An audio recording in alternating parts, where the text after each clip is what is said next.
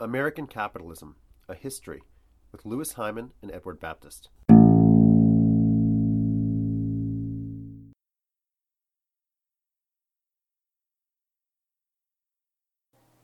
Ever since the 17th century, with the creation of the idea that whiteness, that racial identity bound together enslavers and poor whites,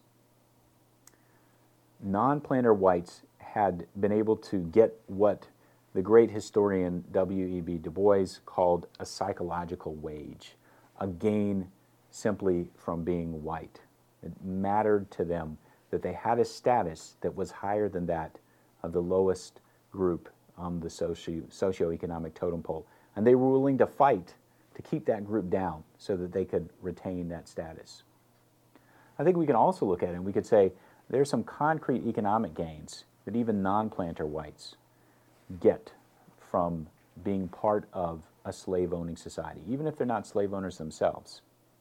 We know that the average income for whites in the cotton states, and Georgia, Alabama, Mississippi, Louisiana, and so on, was significantly higher than the average income for whites in the free states, of the North. In almost every single state, this was the case. Even non-planter whites, who may not have been as wealthy as the slave traders and planters who were at the peak of society, experienced some ancillary economic gains from selling food to plantations, from doing kinds of specialized artisanal work, from being overseers, from working for slave traders. There were jobs that were available to them because they were part of the racial class at the top of slaveholding society. And they had something to aspire to as well.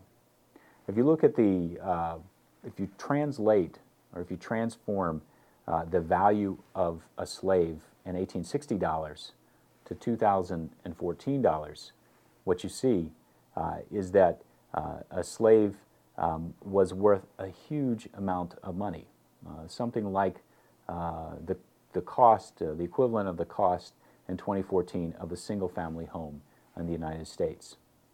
A poor or lower-class white person who could actually save up enough money and buy a slave would have a stake in society and a level of wealth that put them in the top 10%, not just of Southern society, but of U.S. society as a whole. Slaveholding was something, from their perspective, to aspire to. And so, of course, they participated in maintaining the system. For more information, go to edX.org and look for American Capitalism, A History, with Louis Hyman and Edward Baptist. Or go to facebook.com/American Capitalism MOOC. This podcast has been brought to you by Cornell X from Cornell University.